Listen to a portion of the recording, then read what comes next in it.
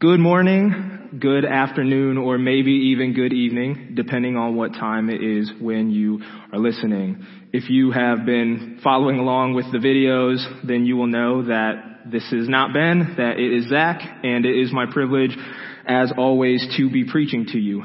Even as we are unable to gather, maybe even especially as we are unable to gather, it is a great privilege and blessing that we can still stay relatively connected through technology. Like many American children, I grew up playing baseball. I was a good enough player and stuck with it through high school. There was a stretch of time, probably a season or two, where I struggled pretty bad. And so to get out of this slump, I asked my brother to do some extra work with me. My brother is 3 years older than me, and in fact, this Sunday, May 3rd, is his birthday, ironically. But he wasn't just older, he was significantly better than me at baseball, and this extra work paid off. I snapped out of my slump. It was great. But he gave me some advice that has stuck with me, and I guess it really only pertains to baseball, but I think it'll help set up my sermon this morning.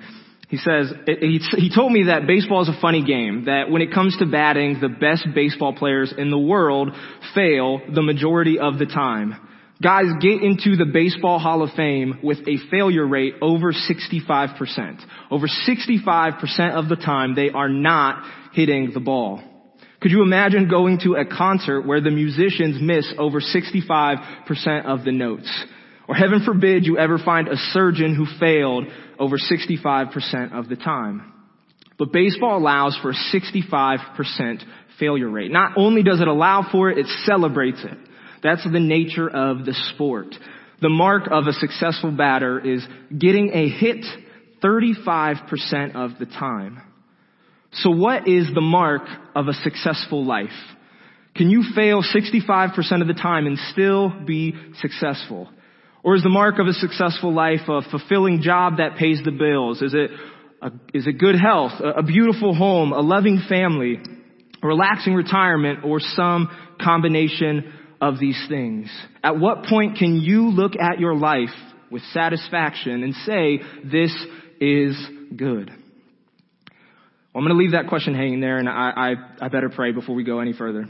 Dear Heavenly Father, thank you for your kindness in giving to me this wonderful church to be a part of, and the privilege to serve here, the opportunity to preach your word.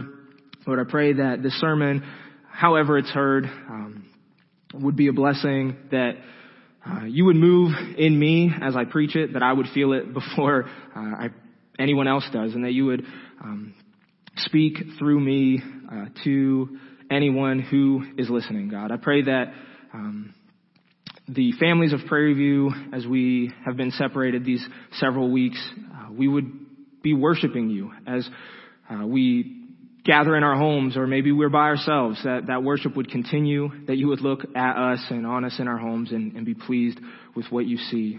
Thank you, God, that you are with us, that we don't have to show up to a building to have you near to us. But also, God, I pray that we would be able to return and return safely and soon, because there is something special. There's something that we can't have when we're sitting in our homes by ourselves. So I just pray that as things move forward, we would be able to be reunited again. But for now, God, that these sermons, that these different things that we're putting out would be honoring to you and be encouraging to our family. It's in Jesus' name I pray. Amen. So the question is, what is the good life? What is a good life? What is the mark of a good life? Well, in the Gospel of Mark, in chapter 8, verse 36 and 37, Jesus says this. He says, "For what does it profit a man to gain the whole world and forfeit his soul? For what can a man give in return for his soul?"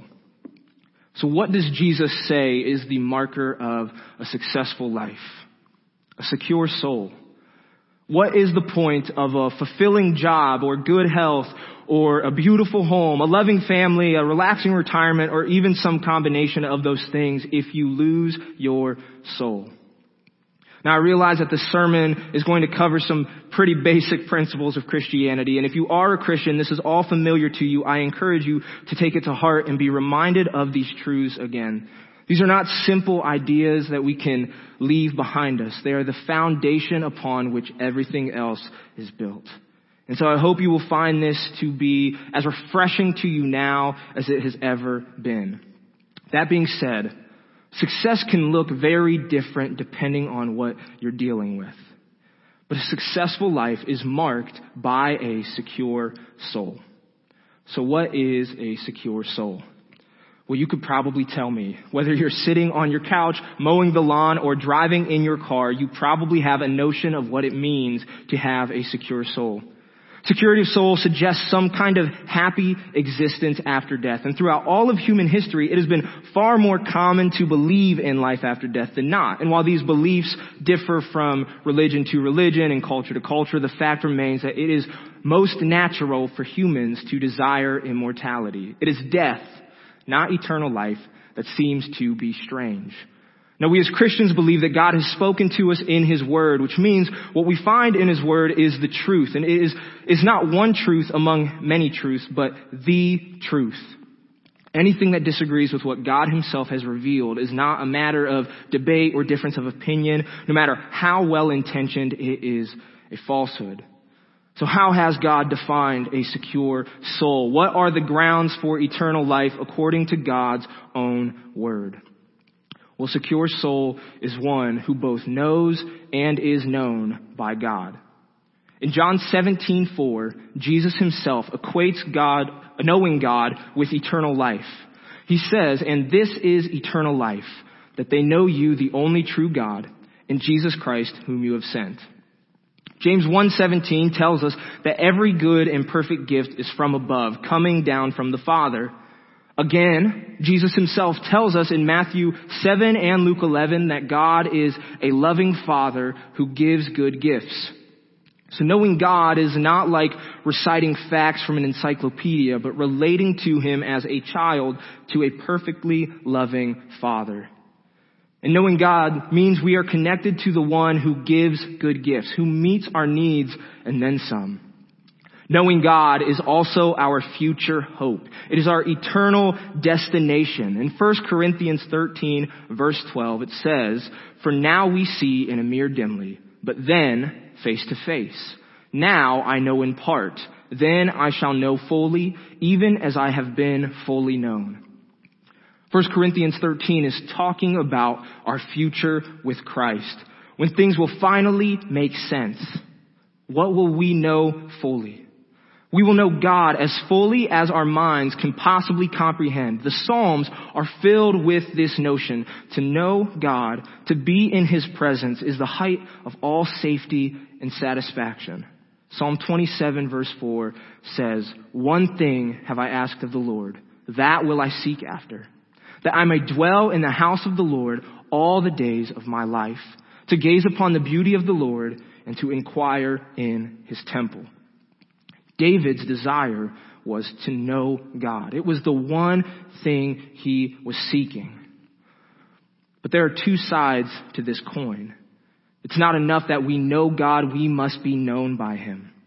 In his letter to the Galatians, Paul makes this point. In Galatians 4, verses 7, 8, and 9, he says, "So you are no longer a slave, but a son. And if a son, then an heir through God. Formerly, when you did not know God, you were enslaved to those that by nature are not God's. But now that you have come to know God, or rather, to be known by God, how can you turn back again to the weak and worthless elementary principles of this world, whose slaves you want to be once more? Once you were a slave to sin, but now you are a child and an heir of God. You have been given new privileges and benefits as a child that were not yours as a slave. And what changed? Before, you didn't know God, or rather, you were not known by Him. Again, to know God is to know Him as a loving Father, and to be known by God is to be loved as a child. To be known by God is to belong to Him. Belonging to God, along with knowing God, is our hope. Revelation 21, verse 3 says, "Behold, the dwelling place of God is with man. He will dwell with them, and they will be His people. And God Himself will be with them as their God." To be known by God is to belong to him, and it is the difference between heaven and hell. Jesus in Matthew 7, verses 21, 22, and 23 says this, "Not everyone who says to me, 'Lord, Lord,' will enter the kingdom of heaven, but the one who does the will of my Father who is in heaven. On that day, many will say to me, 'Lord, Lord, did we not prophesy in your name and cast out demons in your name and do many mighty works in your name?' And then will I declare to them, 'I never knew you. Depart from me, you workers of lawlessness.'" What you have done or claim to do will make no difference if you are not known by God. Knowing and being known by God is the difference between the final verse of "it is well" being a moment of unspeakable joy or unspeakable terror. The words of that final verse are this: "Lord, haste the day when my faith shall be sight. The clouds be rolled back as a scroll. The trump shall resound and the Lord shall descend. Even so, it is well with my soul." One day when Christ returns, what we have only believed by faith will become visible to us. Our faith will become sight, but it will be a hard day for many. Isaiah 34 and Revelation 6 both talk about the sky being rolled back like a scroll, preceding God's wrath and judgment. In Matthew and Luke, Jesus tells his disciples not to fear those who can destroy the body but can't do anything else. Rather, to fear the one who can throw both body and soul into hell. And when the clouds roll back like a scroll, the only thing that we should fear, according to Jesus, will have arrived. The one who can throw both body and soul into hell. When the trumpets blast, the world will tremble in fear. Even so, you don't have to be afraid. Even so, you can say on that day, "It is well with my soul," if you belong to the Lord. A secure soul both knows and is known by God, and a successful life is marked by a secure soul. Now you might wonder, why don't I know God already? If he's so big and great, why don't we know him from birth? Why do so many people seem not to know God? What is stopping you or me or anyone else from knowing God and finding security with him? Well, it's like this. Imagine a soccer field. There is a team in red and a team in blue. There is only one soccer ball. This is just a normal game of soccer. In a normal game of soccer, both teams are trying to kick that one single ball into the other team's goal. So everything that the red team does is to score goals. And if the red team is scoring goals, the blue team isn't. And vice versa. Both teams can't be winning at the same time. Their goals are opposed to each other. They're on opposite ends of the field. Sin is like that. It's not just that we've offended God's sensibilities by breaking some rule. We are kicking the ball in the opposite direction. God's glory is his goal. Sin's goal is to be our own gods. It implies that God is not good enough for us. It robs God of his glory. Those are fundamentally different goals, and the ball can't be going both places at the same time. The reason we don't know God as Father and are not known by God as his children is because we hate him. With every sin, our lives tell God that his goal is not worth our time. We'd rather spend our time in our lives doing something else. This began in the Garden of Eden with Adam, and it continues to this day in each one of our hearts. Romans 8:7 describes it like this: "For the mind that is set on the flesh, the mind that is set on sin, is hostile to God. For it does not submit to God's law. Indeed, it cannot." Isaiah 59 also describes a separation between God and man that is caused by our sins. We are at odds with God. Our goals are in opposite directions, but we are not playing a game of cosmic soccer. We are enemies with the King of Heaven, rebels against his cause and kingdom, and our disobedience brings guilt on our heads. And chances are you are familiar with this next verse. Romans 6:23 says, "For the wages of sin is death." In James 1:15 we read something similar. It says, "Then desire when it is conceived gives birth to sin, and sin when it is fully grown brings forth death." The Bible plainly teaches that sin leads to death. On the one hand, we are to understand this is God's doing. God actively puts sinners to death. Romans 6 teaches us that rebels are dealt death as their wage by God. On the other hand, James teaches us that death is the fruit of sin. So just as an apple tree by its very nature will produce apples, the tree of sin by its very nature produces the fruit of death. If God is the source of life and breath and the giver of every good gift, then separation from that source can only ever lead to death. God is not angered, finally reaching his breaking point and rampaging through creation to destroy people because he's bloodthirsty. God is simply bringing about the inevitable end of all sin, and he is doing so as a victorious king who will not tolerate enemies in his land. And the Bible plainly teaches in Psalm 24:1 that the earth is the Lord's. So when we approach this situation on the Bible's terms, we are no longer asking why everybody doesn't know God. Instead, we will wonder how it is possible for any of us to have peace with him. The third verse of It Is Well, as we continue to work backwards through the hymn, points back to the very moment in history when God made peace possible. My sin, oh the bliss of this glorious thought. My sin, not in part, but the whole, is nailed to the cross, and I bear it no more. Praise the Lord, oh my soul. If sin is the very thing that will ruin you, what could possibly turn your sin into a blissful and glorious thought? Only this, that your sin has been dealt with, and not at the price of your own head. The penalty for your sin, all of it, has been paid for by Jesus Christ. 2 Corinthians 5:21 tells us that for our sake he made him to be sin who knew no sin, so that in him we might become the righteousness of God. Through his death on the cross, Christ suffered the punishment of your guilt and my guilt and the guilt of the world. Isaiah 53 speaks of God's coming servant who would deliver God's people from their sins and the judgment attached to that. Beginning with Isaiah 53:4, it says, "Surely he has borne our griefs and carried our sorrows, yet we esteemed him stricken, smitten by God, and afflicted. But he was pierced for our transgressions. He was crushed for our iniquities. Upon him was the chastisement that brought us peace, and with his wounds we are healed. All we like sheep have gone astray. We have turned everyone to his own way, and the Lord has laid on him the iniquity of us all." The Apostle Peter picks up on this theme, these same ideas in 1 Peter 2. He says, "He himself, Jesus himself, bore our sins in his body on the tree, that we might die to sin and live to righteousness. By his wounds you have been healed, for you were straying like sheep, but have now returned to the shepherd and overseer of your souls." In the death of Christ, your sins have been dealt with. They have been removed from God's view. God does not dwell on your sins because the score has already been settled. He will not punish your guilt again because your guilt has been handled and punished in Christ. Your sins have been covered. This is what is often referred to as atonement. The atonement was the covering of your sins by the blood of Christ on the cross.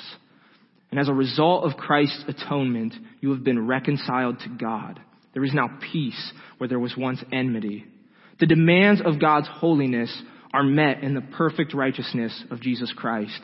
The demands of God's justice are met in his sacrificial death.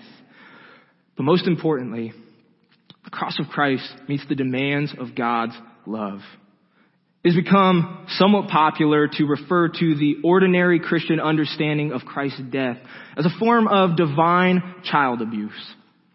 Shortly followed with something like, "I can't believe in a God like that."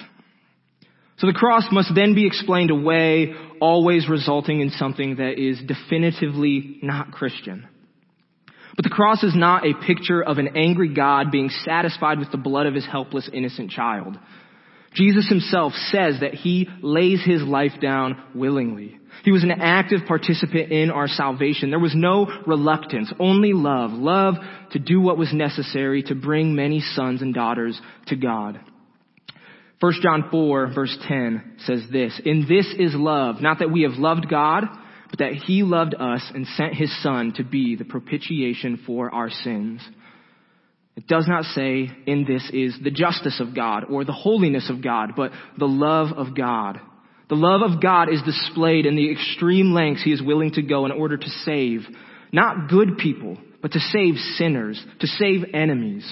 On the cross, as one author has put it, we see the intensity and strength of his love, majestically strong as it faces death, battles evil, and gives life. You can know and be known by God because the death of Christ has atoned for your sins and reconciled you to God, satisfying the demands of God's holiness, justice, and love. A successful life, again, is a secure soul. A secure soul both knows and is known by God, and you can both know and be known by God because of Christ's work on your behalf. But how does that help you today? Sure, it secures your life eternally, but what good is it for you now? Well, let's turn our attention once again to the hymn, now looking at verse 2. It says, though Satan should buffet, though trials should come, let this blessed assurance control, that Christ has regarded my helpless estate and has shed his own blood for my soul. In this life, there will be trials, and not just any trials, but trials of temptation to sin, trials of temptation to evil. 1 Peter 5:8 tells us to be sober-minded, be watchful. Your adversary, the devil, prowls around like a roaring lion, seeking someone to devour. We might be sad when we are attacked in this way, but we should not be surprised. And in these moments, when you are put to the test, tempted with sin, you may very well fail. You may fall into sin. And this will happen to you for the rest of your life. And if you ever manage to put that one sin that has bothered you for so long, if you ever manage to put it to death, to not be bothered by it anymore, the enemy will find another foothold for sin, and a new battle will begin. When that happens, you can have confidence. You can have blessed assurance that your hope, your standing with God, does not depend on your own ability to keep his law. That your soul security is founded upon the shed blood of Christ. That God knows your weakness and doesn't expect you to be strong. That Christ is strong on your behalf. That he is your righteousness. Knowing and being known by God is not a matter of your own perfection. When Satan comes and causes you to stumble, all is not lost. Look to the cross. Remember that Christ has died for your sins, not in part, but the whole. And when everything is said and done, you can say, it is well with my soul. Which leaves us finally with the very first verse. When peace like a river attendeth my way, when sorrows like sea billows roll, whatever my lot, you have taught me to say, it is well with my soul. In John 10, Jesus teaches that he is the good shepherd. This passage is full of language of knowing and being known. The good shepherd knows his sheep and his sheep know him. His sheep know his voice and they follow him. And in this passage, Jesus also teaches that the good shepherd lays down his life for the sheep. In John 10:27-30, Jesus says, my sheep hear my voice, and I know them, and they follow me. I give them eternal life, and they will never perish, and no one will snatch them out of my hand. My Father who has given them to me is greater than all, and no one is able to snatch them out of the Father's hand. I and the Father are one. There is no better place for a sheep than to be under the watchful eye of the Good Shepherd, to know and be known. And Jesus is almost certainly comparing himself here to the 23rd Psalm. The Lord is my shepherd, I shall not want. Whether in green pastures beside still waters or in the valley of the shadow of death, I shall not want. When I have peace like a river or sorrows like sea billows roll, I shall not want. Why? Because I know and am known by the Lord. My soul is secure. My life is a success.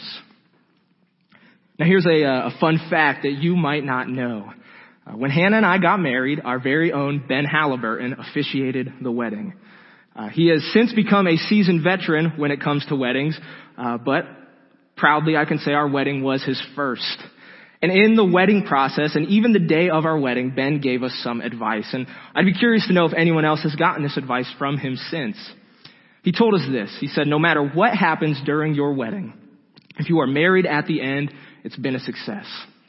There are lots of moving parts in a wedding. There's the food, the music, the venue itself, the pictures, the guests, the weather, on and on and on. But what's the point of any of it if the bride and groom aren't married when all is said and done? A successful wedding is marked by marriage. That's not to say you can't be disappointed when things don't work out. Our wedding day was terribly hot, and there were some people who didn't make it. But did that make our wedding a bust? No, absolutely not. Like Ben said, we still got married. And my advice to you, whoever you are and wherever you are listening, is similar to Ben's advice on my wedding day. No matter what happens during your life, if your soul is secure at the end, it has been a success.